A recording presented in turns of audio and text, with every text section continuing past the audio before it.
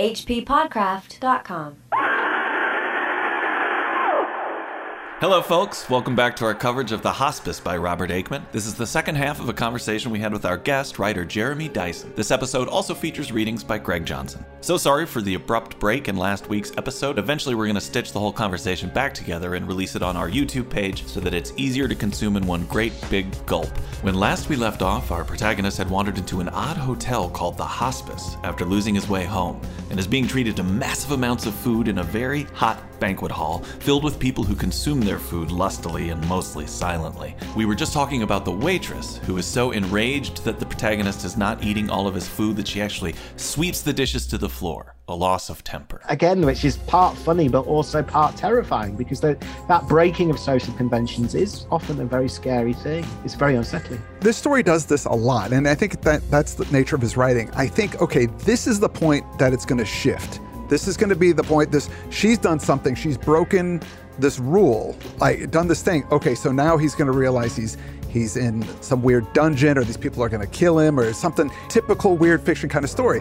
But then the manager comes up, Faulkner, and just says, "Oh, I'm sorry about this," and then it gets back to normal again. She's got problems. We're really sorry about this. We'll clean it up. And it's like, okay, it's not what I thought it was going to be. And the story just keeps doing that. It keeps taking you to the edge, and you think, okay, here we go. And then, nope, we're bringing you right back again to which is really unsettling. Because he gets off the hook at that point. When that disaster's happened, you know what? We'll give you some coffee, go to the lounge. And then as he's going to the lounge, maybe he notices something much more curious.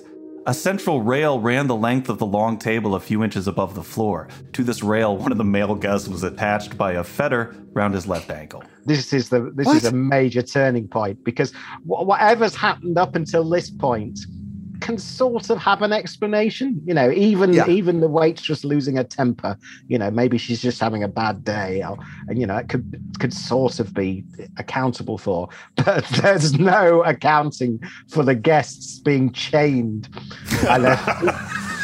It's a new concept. There's no possible explanation. Farm to table or else. One guy is chained to it that he sees. That he can see. That he can see, But what if it is just the one guy? Why is this one guy chained up? Why are the other people not, if that's what's going on as well? There's just so many questions. Nothing gets answered, and you just get moved on to the next part of the story. But it's worth as well just passing comments on the brilliance of Aickman here, because these details are all strange, but none of them are arbitrary. Everything it sort of has its own weird internal logic, even though it's impossible to discern what it is. A bit like David Lynch, it's like there's not many people who can do that without it just being annoying or or stupid.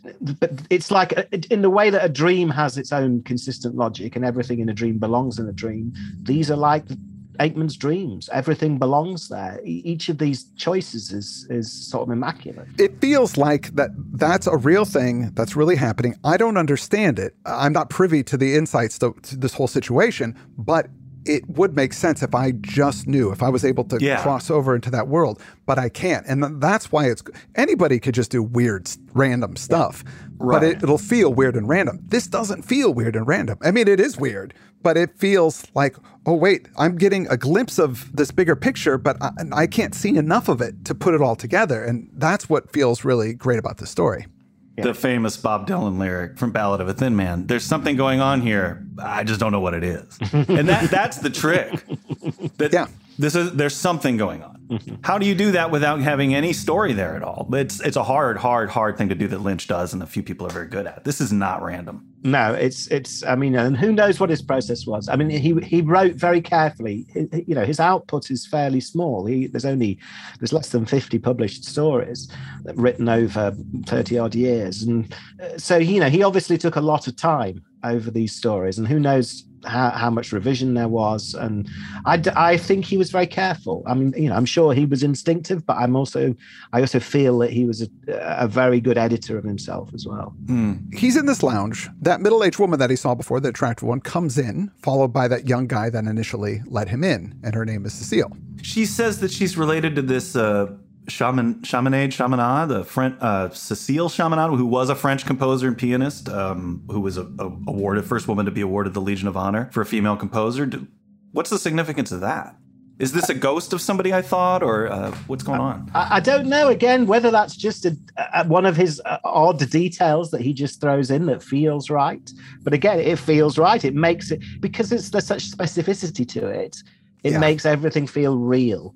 I think it does. And then it also naturally flows into conversation because he says, oh, well, I have a famous relation. I'm related to this person, Solway Short, who I think is fictional, but who's a racing motorist that this person definitely would have seen in the newspaper. This is somebody who they would know who it is if she was connected to the modern world. And she has no idea who it is. She says, I don't watch television. So I feel like maybe it isn't significant. It was just a way to get to this point, which is that this person is very out of time. Outside of time. She explains about the hospice only that people come for the rest, they come for the food, that the tremendous amount of food is necessary. It's the restorative, you might say, she says. And he actually says, do you come here often? Which is funny. She says, life would be impossible otherwise. All these people in the world without enough food, living without love, without even proper clothes to keep the cold out. What is she getting at? I mean, there's some sort of, this is a place where the wretched can go, the place where people can go as a refuge from the cruel world. It's funny because you just naturally think, is he dead and he's in some kind of heavenly place or something? But that just seems way too... I think the key line there is probably living without love. This is something, obviously, it's going to play out from here on into the end of the story. Mabry makes, there are references to his marriage and the state of his marriage, and sex, of course, comes in. And sex was a big deal for Aickman and never straightforward, always complicated, always inscrutable, dangerous, and never straightforward. And what happens next is very much part of a consistent thing with him. Well, she begins seducing Mayberry, who seems like he might be up for it, although he is married, like you said. But still, he's bothered because that guy, that young man, the cherub-faced dude, is just standing around in the room with them. And she tells him, oh, that's Vincent.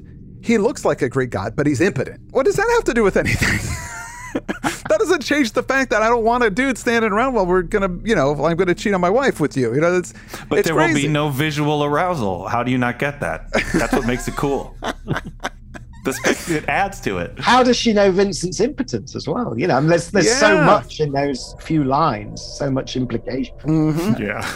Now, eventually, all the other people come rolling in, and the romance has to stop. But she tells Mayberry she's in room 23. And then Faulkner comes in and says, to bed, all of you. And they just go. It's 10 o'clock at night.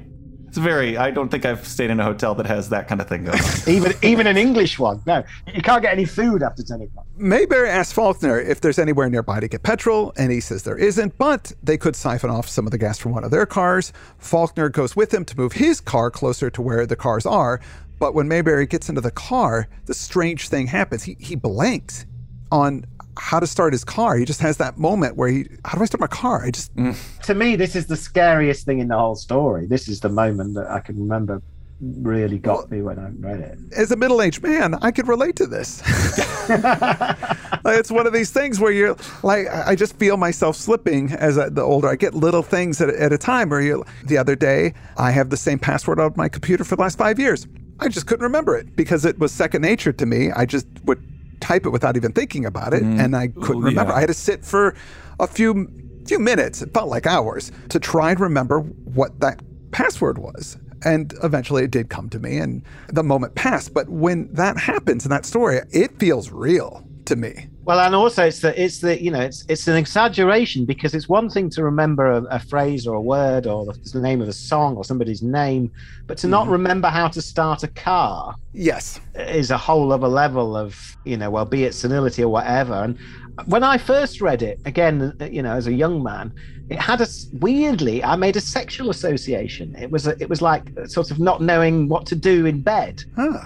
And I don't know why that was. And maybe it's because it comes on the back of that incident of failed seduction. It was an odd, and that might have just been my reading of it. But there's something very strange. It's more than just premature senility. It's in that detail. Whatever's made him go for it, he's unraveling. I think there's the everyday anxiety of it, because even when I remember being in high school and forgetting my locker combination, even though you've filled it in every day. And then the panic that sets in, maybe I'll never have access to this again. I also think that he could have said, I wanted to open the door, but I was too weak to do it, which is a very common feeling you have when you're in dreams and nightmares. But it's like he skipped past the thing that would be a more conventional way to describe it and went to this. So that by the time you read it and process it, you've had the feeling without being able to attach it to an existing schema. It was just such a great way to get around and make me feel that weakness in a new way. Yeah, and also, the not being able to start the motor, not being able to escape, not having lost control. There's so many associations with that show you what a fine writer Aickman is in that choice of detail,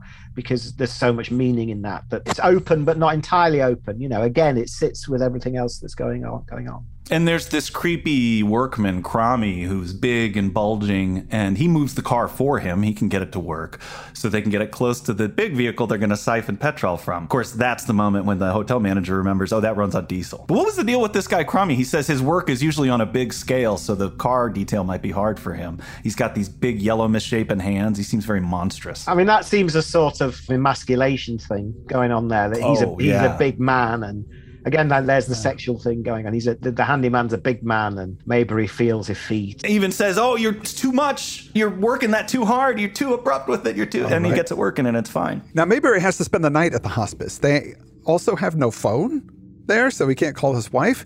Again, very odd, but not supernatural. It's not crossing over that line. At least for me, it's not. No, it's not. No, it's and in the early 1970s, certainly in the UK, there were places didn't have phones. I mean, not businesses, as Maybury goes on to say. It's ridiculous that a business couldn't have a phone, but certainly private houses. It wasn't like everybody had a telephone.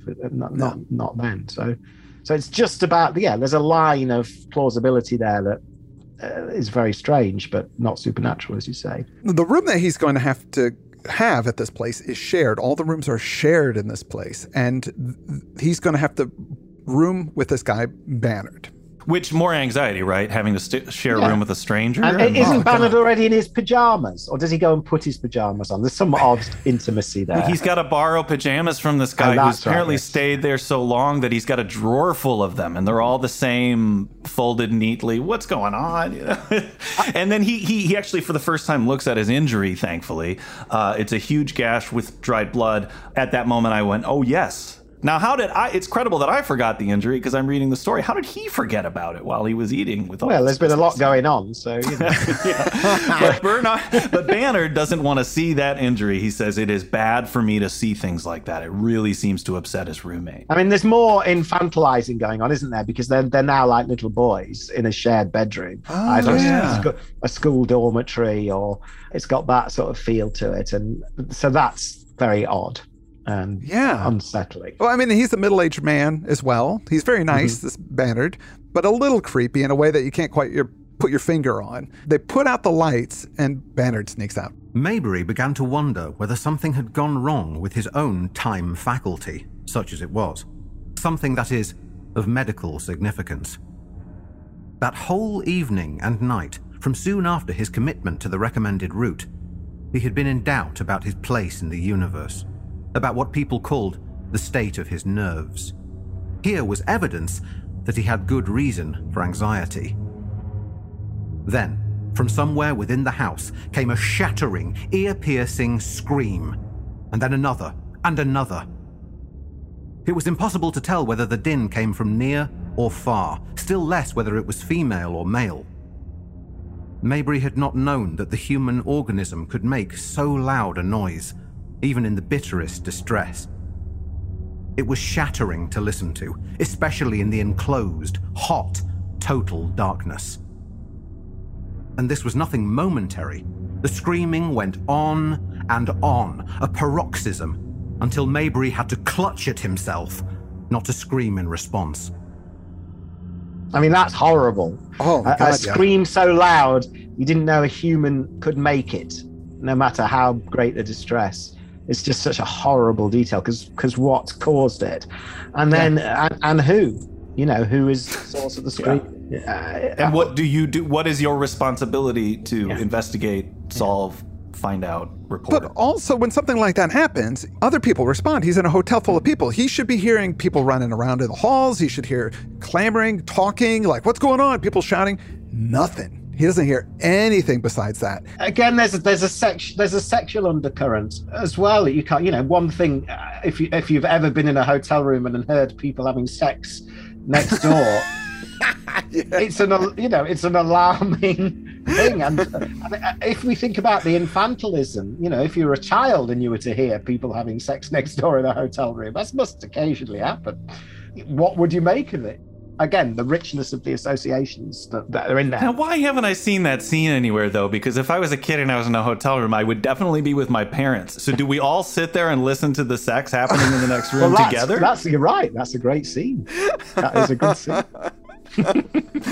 Aickman missed a trick there. He should have put that scene in there somehow. Now, Mayberry tries to turn on the light, but it doesn't work. He tries to open the door, but it's locked. He goes to open the curtains, but no light comes in. That's another scary high point for me, because it's so nightmarish. When he opens the curtains and there's just wall behind them. Yes. That's a horrible, horrible thing. The claustrophobia of it. And it feels very dreamlike. You're trying to do something simple, like turn on a light, get out of a room, open up a window, and nothing is working. These things aren't happening. Yeah. Now, he's not sure if Bannard is a killer or not, but he hears him come back in, and he could smell Cecile's perfume on him. And then Bannard, he stands by Mayberry's bed. Mayberry's thinking, is he going to kill me now? Is that what's going to happen? No, he just wants to talk. He turns on the light, which now works, and Mayberry notices that Bannard looks older, like years older, and also just kind of different. It's as if he's played by a different actor. If this was an adaptation, it would be now a different actor. I mean, and that's terrifying. And a classic Aickman detail. It's sort of a simple detail, but I can't think of any other story I've read that has anything like that in it. Somebody changing, even though they're still apparently the same person. From perhaps in the Magus, there's a bit of that going on, the John Fowles novel. But, it's just so troubling on every level. And of course, On every level. And he's come back now and he's turned into, there's a little scene that follows that's a bit like the Monty Python Nudge Nudge sketch, where Bannard starts asking him queasy details about his wife. Mm-hmm. Asking, is she pretty? Say no more? Yeah. Yes, it's all exactly that, yeah. But this part here with this, it was interesting on so many levels because he drops a detail here about Mayberry that he has some level of face blindness, perhaps. When he was younger at school, he couldn't tell other boys apart from one another, and he kept it on the down low. He would just do what he had to do to get through those situations, and luckily it never caused too great an embarrassment to him, although some. So this could entirely be because of some condition that he doesn't report to other people, that he knows he has. It seems that he's ashamed about, even though it's out of his control. Which goes into the next thing, which is I think we all have a ton of anxiety based around identifying people, getting somebody's name wrong, not knowing them, even though they've introduced themselves to you. And so him coming back in, the way that he expresses, I think he's a different guy, but maybe I just wasn't paying attention before. Again, it's like with running the car. These are things that I should be able to do and I can't, and maybe it's my own weakness. And so there's this level of shame in everything in here about I thought that part was so interesting. And then throw into that the fact that this change has happened whilst he's heard the loudest scream he's ever heard a human being make. So there's obviously some connection, as you've already said. Is it that Bannard's a murderer? But why is he changed? And who is it that screamed? And was it the first Bannard that screamed, and now this other one is an imposter that's replaced him? Or it gets back to, we actually just covered the Sandman, the E.T.A. Hoffman story, in which there's a lot of use made of doppelgangers and people who look similar, who show up again with a different name. And we brought in how Freud wrote about that in his essay, The Uncanny, how knowing somebody but not knowing them is that core of the uncanny feeling. Unfriendlich. It's another, these German word. Germans have the concepts for all of this stuff, it appears. Or unhomely, I think is what the translation Unheimlich, is. Unheimlich, that's what it is. I'm not unfriended or whatever I just said. But again, that idea is coming up of something being familiar and yet totally unfamiliar as just such a unique mental state to be in, and one that produces a lot of terror. He asks Bannard about the scream, and he says, I didn't hear anything, which is obviously insane because it was so crazy loud. They have this strange little conversation about the hospice and about how hot Mayberry's wife is, like you were saying before, which really doesn't give us any insight, but is just kind of off-putting. Then Mayberry just wants to go back to sleep, and Bannard agrees. He goes, okay, let's go back to bed. Now, in the morning, they're both served tea in their room. Bannard looks like the younger original Bannard, now in the light of day. Mayberry wants to get the heck out of there, and Faulkner explains that, well, unfortunately, there's been a death in the hotel, and he doesn't want anybody to know about it because guests don't want to be upset by this kind of thing. They want a pleasurable experience. So he waives all the charges on the room and board because Mr. Mayberry has been put at an inconvenience. And Faulkner arranges for Mayberry to leave with the hearse that's going to be taking out the body. Mayberry was compelled to travel with the coffin itself because there simply was not room for him on the front seat, where a director of the firm, a corpulent man, had to be accommodated with the driver. The nearness of death compelled a respectful silence among the company in the rear compartment, especially when a living stranger was in the midst, and Mayberry alighted unobtrusively when a bus stop was reached. One of the undertaker's men said that he should not have to wait long. It's such a great last line. Now, this was the first Aickman story I read, so when I got to the end, I go, huh? What, this is the end? the traditional ending. I gotta say, by the way, we glossed over it, but the breakfast was immense as well. And when it was described, I know, I grew up in the 70s, people ate weird stuff. Lots of gelatinous molds with things in them and things. But this all sounded disgusting to me. And they finished up the breakfast with a giant apple pie with ice cream. And even Americans don't eat that for breakfast. Thank God he got out of there. Although to where, I don't know. Well, that's the thing. Is it a happy ending? Is a sad ending? I mean, it's... Is it? Well, he's escaped and he's alive. Or is he? Well, again, you can ask that question. Yeah, I don't know. That's what's cool about this. Yeah, that's right. But it's still satisfying. I mean, it's amazing for it to be so open, and yet it's satisfying. It does. It completely satisfied me on, well, each time I read it, but certainly on first reading, even though it was obviously opaque.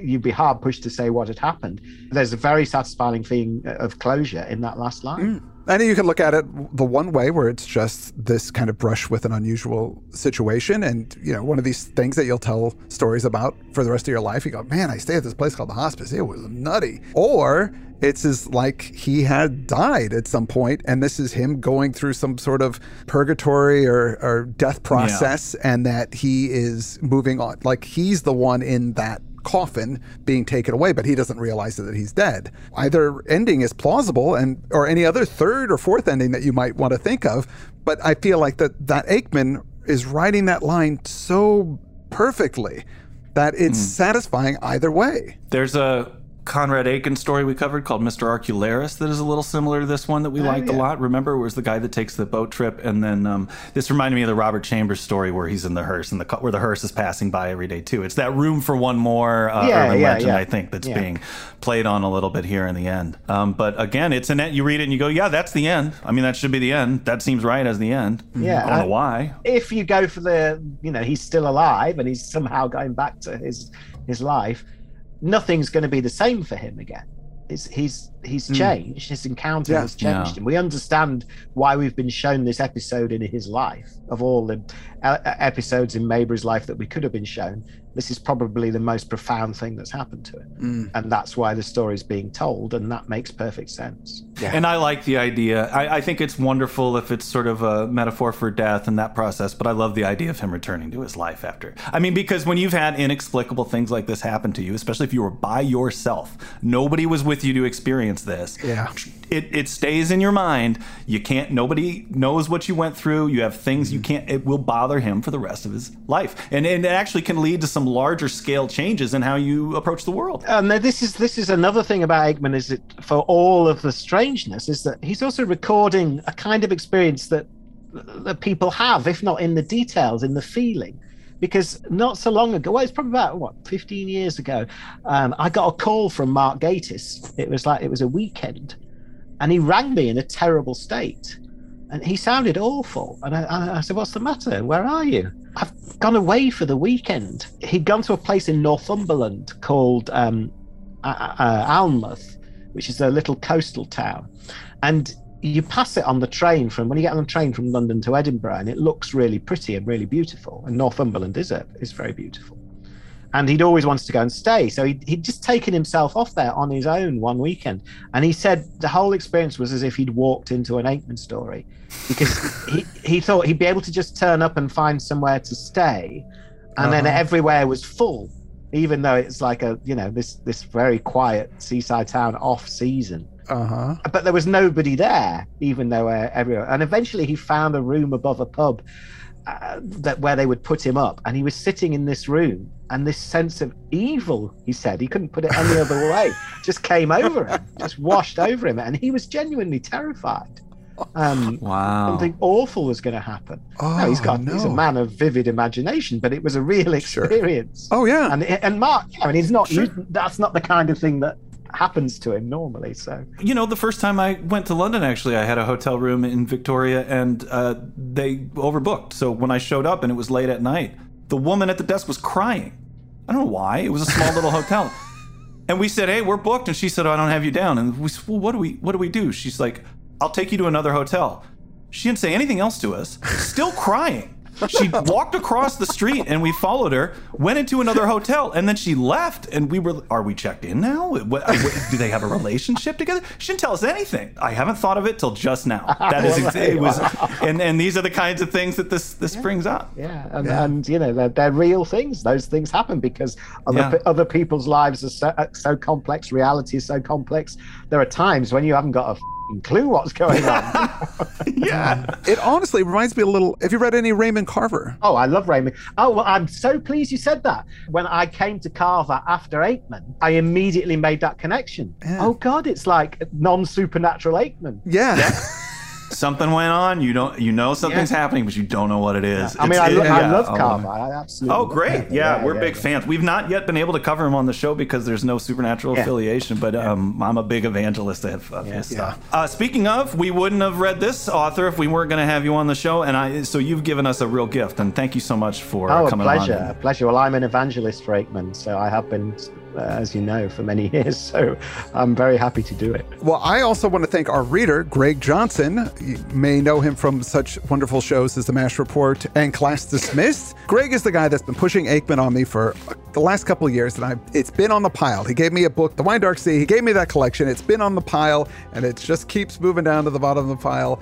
But once he said, you know what, Jeremy just tweeted the top 4 Aickman stories, and I go, okay, let's do this. Let's make this happen. Which is great. You didn't even know us, and you did a month of work for us. I was like, awesome. Put them on the schedule. That's a month. Done. So thank you, Greg Johnson, for your excellent reading and also for helping make this happen. Well, it's been a great pleasure, guys, and I'm delighted to come on and do this. And with that, I'm Chris Lackey. I'm Chad Pfeiffer. Oh, I'm Jeremy Dyson. I forgot to say. And you've been listening to Strange Studies of Strange Stories. hppodcraft.com. hppodcraft.com.